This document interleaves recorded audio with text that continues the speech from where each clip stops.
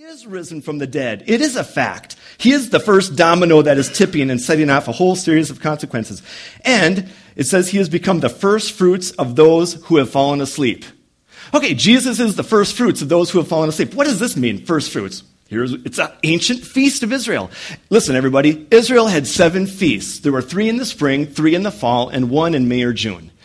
The 3 in the spring were Passover on Nisan the 14th. So no matter what happened every single year, Nisan 14 was Passover. It might change from a Tuesday to a Thursday. It might change from a Sunday to a Saturday. But Nisan 14 was Passover just regardless. The very next day, Nisan 15, was always Feast of the Unleavened Bread. Now, in Leviticus 23, we're not going to go there for the sake of time, but in Leviticus 23, God says, Israel, I want you to celebrate first fruits with me. And here's what you do. And it says in Leviticus 23, on the day after the Sabbath, after Passover. So whatever day Passover is, whatever day of the week, it doesn't matter. You go to the next, when is Sabbath? Sabbath for the Jewish person is Saturday. God says on the day after the Sabbath, which makes it what day? Sunday. You celebrate first fruits. Every single year, first fruits was always on what day of the week? Sunday. It was always on a Sunday. It could be Nisan 18, it could be the 21st, it could be whatever, but it had to be a Sunday. So the first fruits was always celebrated on the day after the Sabbath on a Sunday morning. What would you do? You would grab the first fruits of the field, the stalk of grain. You would bring a sheaf of grain from the field, you'd bring it into the temple, and you'd wave it before the Lord. You were saying, Lord, this is the beginning of the harvest. It is the first fruits.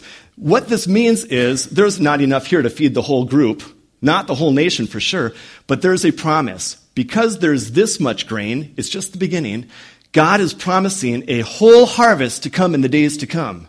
So in the future days and weeks, we will harvest enough grain to feed the whole nation.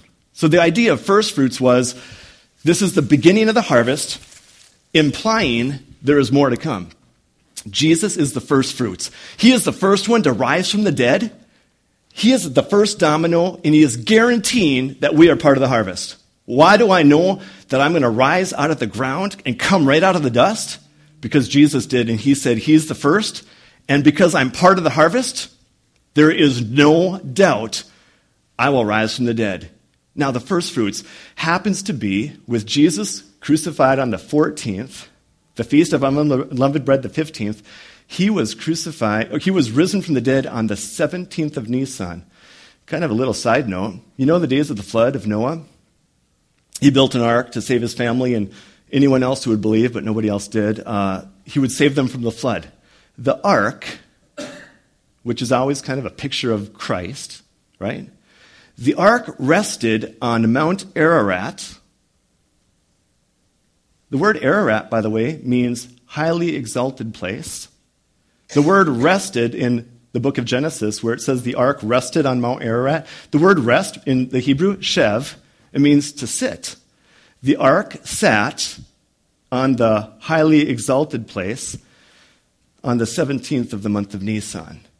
Isn't that incredible? Noah's ark landed on Mount Ararat and sat on this highly exalted place the exact same day that thousands of years later, Jesus rose from the dead and then eventually would ascend to heaven and sit at the right hand of the Father. Incredible! This whole idea of first fruits on the 17th day of the month of Nisan. So it says here, but now Christ is risen from the dead, verse 20, and he has become the first fruits of those who have, fallen asleep. What a great way to picture the death of a believer. Death of a believer is so temporal, it is just brief.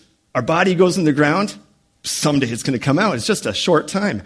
They're simply falling asleep. Now, don't get confused with this. We heard it in Sunday school as well this morning. This is not soul sleep. That is not a biblical teaching. Although many different groups and religions teach a soul sleep, that's not what this is saying. Our body goes to sleep in the ground.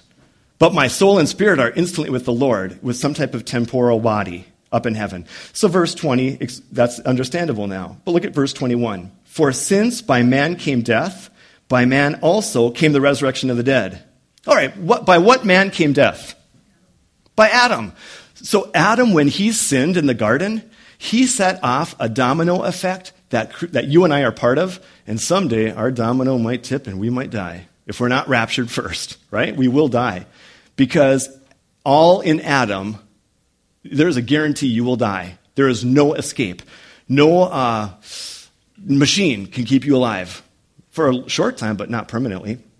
So verse 21, for since by man, by Adam, came death, by man, that's Jesus, also came the resurrection of the dead. So if you are in Adam, born in the flesh, you are going to die. There's no getting out of it. But if you are in Christ, you are guaranteed a resurrection of the dead. It is going to happen. Verse 22, for as in Adam all die, even so in Christ all, that's all of those who sleep in Jesus, shall be made alive. Do you like the word all there? If you're in Adam, but then you trust Jesus for your salvation, you are part of the all will be raised. There's not one exception. Boy, praise the Lord. I want you to be so assured of your bodily resurrection, that this life is not all there is. There is an eternal existence after this life, which is more glorious than we could ever imagine, even on our greatest day of earth. He goes on, verse 23, but each one in his own order. There's a certain ranking, there's a certain file of who gets raised up and when. Here's the order. Christ, the first fruits.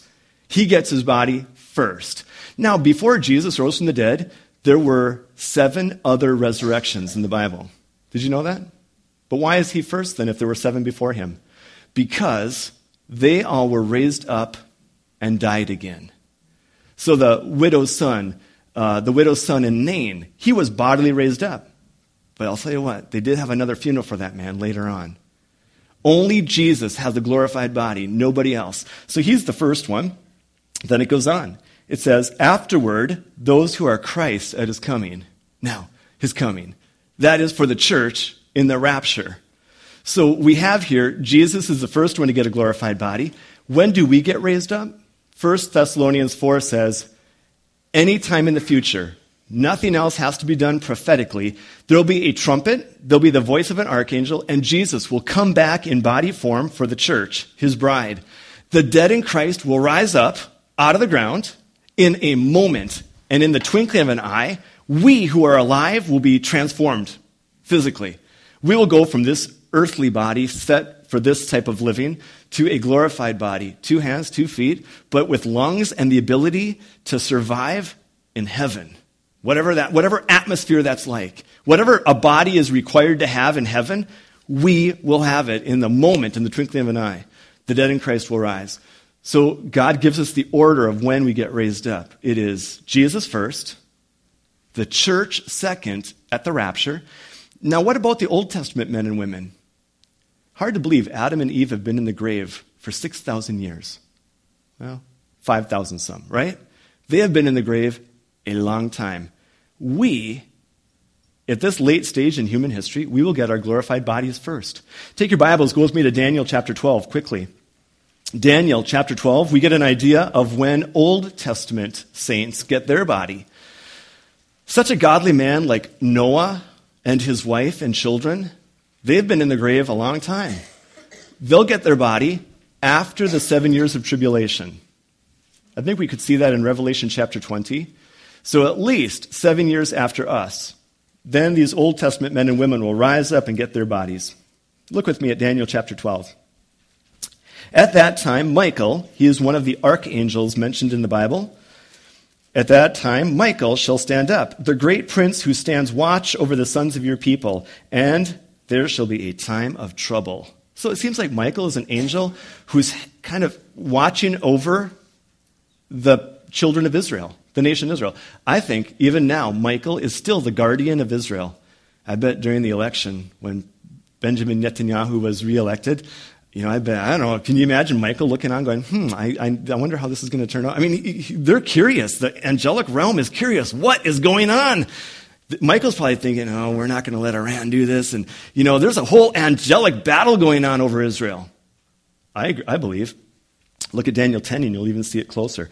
But here we see that there's a time of trouble coming for Israel, such as never was since there was a nation, even to that time. It's the 7 years of Jacob's trouble. which we've been talking about in the book of Isaiah 13 through 23, and we've been looking at the book of Revelation as well. And then he says this, at that time your people shall be delivered, because the Messiah comes back. So this is the end of the 7 years. Who's going to be delivered? Everyone who is found written in the book of life, I believe. And many of those who sleep in the dust, if you sleep in the dust, what do we call that? Dead. So many of the Jewish people, this is not a hard one, you guys. I'm just reading the Bible to you. That's all I'm doing. Many of those who sleep in the dust, which means they are dead, of the earth shall awake, which means they're going to do what? Or rise up. They're going to resurrect. So this is after the 7 years. These Old Testament men and women who sleep in the dust, many of them will awake. Why many? Because the unsaved dead get raised up even later than that. So we'll see that in just one moment. Some to everlasting life. He's seeing one general resurrection here, although we see it now separated by time. Some to everlasting life, some to shame and everlasting contempt. There's only two destinations for everybody on earth. Either heaven, the most glorious place we can imagine, a new heaven and a new earth where righteousness dwells, or this lake of fire that burns and burns and burns and that can never be you can never be released from. Look at verse 3. Those who are wise shall shine like the brightness of the firmament, and those who turn many to righteousness like the stars forever and ever. So Daniel knows this much. He knows after this time of tribulation, there'll be a resurrection. Some to everlasting life, the Old Testament men and women that believed in the Lord, and then 1,000 years later at the great white throne, the unsaved dead. Let's take a look at that. Revelation chapter 20. Look with me at Revelation chapter 20 for one more text, and then we'll be back in 1 Corinthians the rest of the time. Revelation chapter 20. This could very well be the most scary event in the entire Bible. If there's something to be feared, it is this event right here, Revelation chapter 20. The devil, the Antichrist, and the false prophet are all cast into the lake of fire that's burning with brimstone. They are tormented day and night forever and ever. And in verse 11 of Revelation 20, I saw a great white throne, and him who sat on it, that's Jesus, from whose face the earth and the heaven fled away. I think listen, Jesus sits on his throne and he looks upon the earth and the heavens, and they just vanish because he is omnipotent God. We will see him. He is our groom, and we're the bride. We will look upon him. Wow. And there was found no place for them. Verse 12, and I saw the dead. These are the unsaved dead, small and great. It doesn't matter how much money you have. It doesn't matter your life on earth. It's just what did you believe? Who did you trust? Here were the dead, small and great, standing before God, and books were opened, plural. Look at that. And another book, singular, was opened, which is the book of life. And the dead were judged according to their works by the things which were written in the books, plural. Now, I have, I think, some 6,000 volumes in my library. A lot of books. But can you imagine in heaven, there must be some library system where for an unsaved person, and I can't even know if we can, I even say this, I don't know if I can, but just picture an unsaved person standing before Jesus. They have rejected the gift of grace. They have rejected the free gift of salvation, which has been so lovingly given to the world. They stand before Jesus, and he goes to a shelf, and he picks out a couple of books, and he says, wow, these are the volumes of your life. Everything you did. You want to see what you did on March 29th, 2015? Do you want to know what you thought? Do you know what you said? It's all right here. You can't get out. I've got a witness. It's all right here. Then he's going to say, depart from me. You are in a lake of fire. You get a punishment for these works that you've done.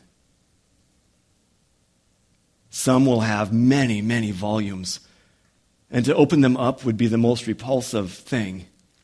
Some will be moral individuals, but still many sinful things. But everyone will be judged according to their works.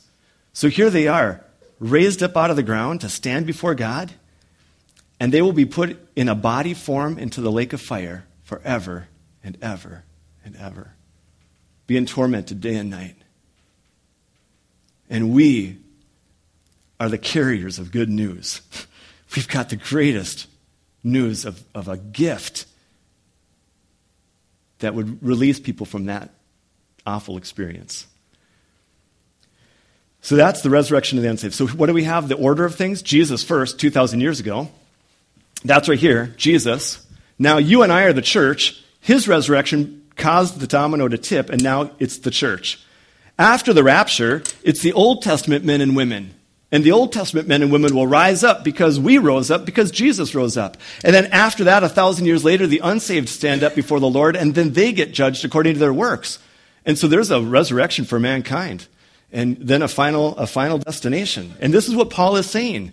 Yes, Corinthians, there is a bodily resurrection, but because Christ rose, there's all sorts of things that are coming on. Let's go back to 1 Corinthians 15, and then we'll finish this section, and then the very final section is some great application. 1 Corinthians 15.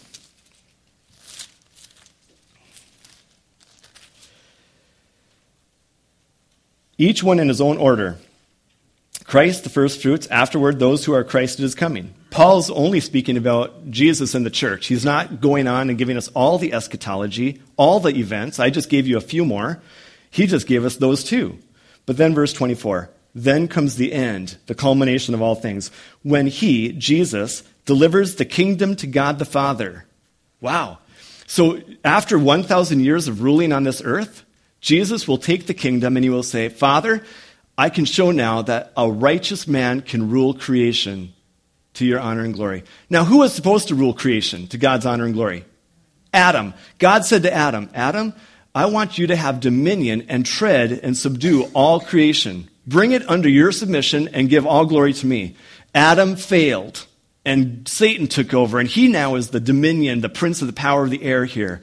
Jesus is going to take it back from Satan, and for 1,000 years, he's going to prove a godly man can rule over the earth and give glory to the Father. So after the 1,000 years, Jesus will deliver the kingdom to God the Father when he puts an end to all rule, all authority, and all power. Every rebel nation, every sinner has been dealt with. It is over. The sinners are now in the lake of fire, those who have rejected the gospel. The believers are safe in heaven. All authority, all rule is gone and done forever. There's nobody left to rebel against Christ. And then verse 25, for he must reign this 1,000 years till he has put all enemies under his feet. Now, who's the last enemy? Verse 26, the last enemy that will be destroyed is death. Because at that great white throne, when all the unbelievers are judged, at the end of that, they go to the lake of fire, and then death and Hades itself goes into the lake of fire. So death is finally destroyed at that point, never to harm another person, another person that has been created. So death will be finally destroyed and cast in the lake of fire itself. Verse 27, for he has put all things under his feet. But when he says all things are put under him, when the Father says all things are put under Jesus the Son, it is evident that he who put all things under him is accepted. So when it comes to Jesus, Jesus will have absolute dominion over all authority, all power, but don't make a mistake. God the Father is still the Father. So there's still, even in the equal Godhead, there's still a flow of authority and submission. And the Father will not be subject to the Son, but the Son will be subject to the Father for all eternity. But is there a power struggle? No. There's perfect harmony. Much like in a family, a marriage relationship, the husband should lead. And the wife should show respect and honor and submission to her husband's leading, but there shouldn't be a battle over that. It should be the same type of picture that we have in the Godhead. There's equality in the Godhead, but there's definitely a different function and a flow of authority, and that's what honors and pleases God. So even Jesus will be subject to the Father for all eternity. Verse 28, now when all things are made subject to him, then the Son himself will also be subject to him. Okay, so when everything is made subject to Jesus, these final days of submission, then even Jesus will be submissive to the Father, who put all things under him, that God may be all in all. Isn't that amazing? Those final days, everything subject to Jesus Christ. Now, what does he want from us now? He wants some submissive men and women, boys and girls, to him and to his will. When he says, I want you to go and do such and such, he wants an attitude of submission, not hardness and rebellion. He wants, yes, send me. Here I am. Tell me to go, and I will go. Just give me the power to go. Now, let's close with these last verses, 29 through 34, because here's the application. Because there's a bodily resurrection, certain things will be found in our life. So he begins with verse 29. Otherwise, what will they do who are baptized for the dead, if the dead do not rise at all? Why then are they baptized for the dead? And why do we stand in jeopardy every hour? I affirm by the boasting in you, which I have in Christ Jesus our Lord, I die daily. If, in the manner of men, I have fought with beasts at Ephesus, what advantage is it to me? If the dead do not rise, let us eat and drink, for tomorrow we die. Listen, Paul is saying this. If there is no resurrection of the dead, why would anybody be baptized for the dead? Now, this is a hard thing, and I've explained it a number of times over the past years, but here's my understanding of what it means to be baptized for the dead. I don't think it's a spiritual baptism. I don't think it's a baptism that you do on earth for somebody who's already died, and it somehow is effective for them, because that's not what baptism means. I think Paul is talking about water baptism just as normal. Here's what it means, in my understanding. Why would anybody be baptized? Because you are giving full allegiance to Jesus. So when I got baptized some 20 years ago, I stood in the water and I said, my allegiance is to no other but Jesus. I have died when he died, I was buried, and I rose when he rose, and I'm walking in a newness of life. And I was baptized. It was a symbol. It was a picture, like my wedding ring. My wedding ring tells everybody in the world, I'm married and I have allegiance to one woman. All right? Now, does this make me married? No. It's just symbolic. So baptism is symbolic of what already took place spiritually between you and your Savior. But in the early church, baptism was so special because if you were in the marketplace, let's say you wanted to go and, as a businessman or businesswoman, you wanted to go buy something or do something in the marketplace, often you'd have to take a pinch of incense, go to Caesar's altar, and you would say, Kyrios Caesar. You would say, Caesar is Lord. And you would put the incense on the altar, and you would be giving allegiance to an earthly man who was a wretched sinner. If you were a believer in Jesus, you would never do that. Rather, you would stand in a body of water in the marketplace, and people would watch you. Look at that nut standing in the water. What? They're going under the water. And they would be hearing, Jesus was on the cross, dying for the sins of this individual. He was buried just like this individual is buried. And when he came out of the grave, it pictures coming out of the water. You are saying, in essence, my life is, I'm giving allegiance to Jesus and to no other.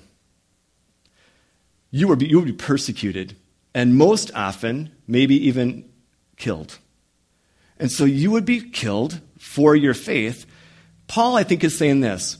Why would anybody be baptized to fill up the ranks of Christ's army because Christ has an army? But if many are being killed because of their public profession of Christ, if there's no resurrection of the dead, why would you ever make that stand? If your body doesn't rise, why would you be willing to give your life up for this gospel? It doesn't make any sense. Why would anybody get baptized so that they could fill up the ranks of Christ's army, which is dying for their faith, if the gospel isn't true, if we really don't rise? Why would anybody go and serve in a country where Christians are being tortured even tonight? Someplace in this world, believers are being tortured for their faith. Why would they do that if there's no resurrection of the dead? It makes no sense. Paul goes on and he says this. Paul says, if the dead do not rise at all, why then are they baptized? Why even go to the public profession of Christ? Verse 30, why do we, Paul says, Paul and his associates, why do we stand in jeopardy every hour? Why would you be willing to give up your earthly life if there's no resurrection of the dead? You'd be foolish to do that. Why would you be willing to lay your life down for the gospel? You would be willing to do that because you know you're going to rise from the dead someday. So then he goes in verse 31, I affirm by the boasting in you, which I have in Christ Jesus our Lord, I die daily. Paul was such an outspoken messenger of the gospel.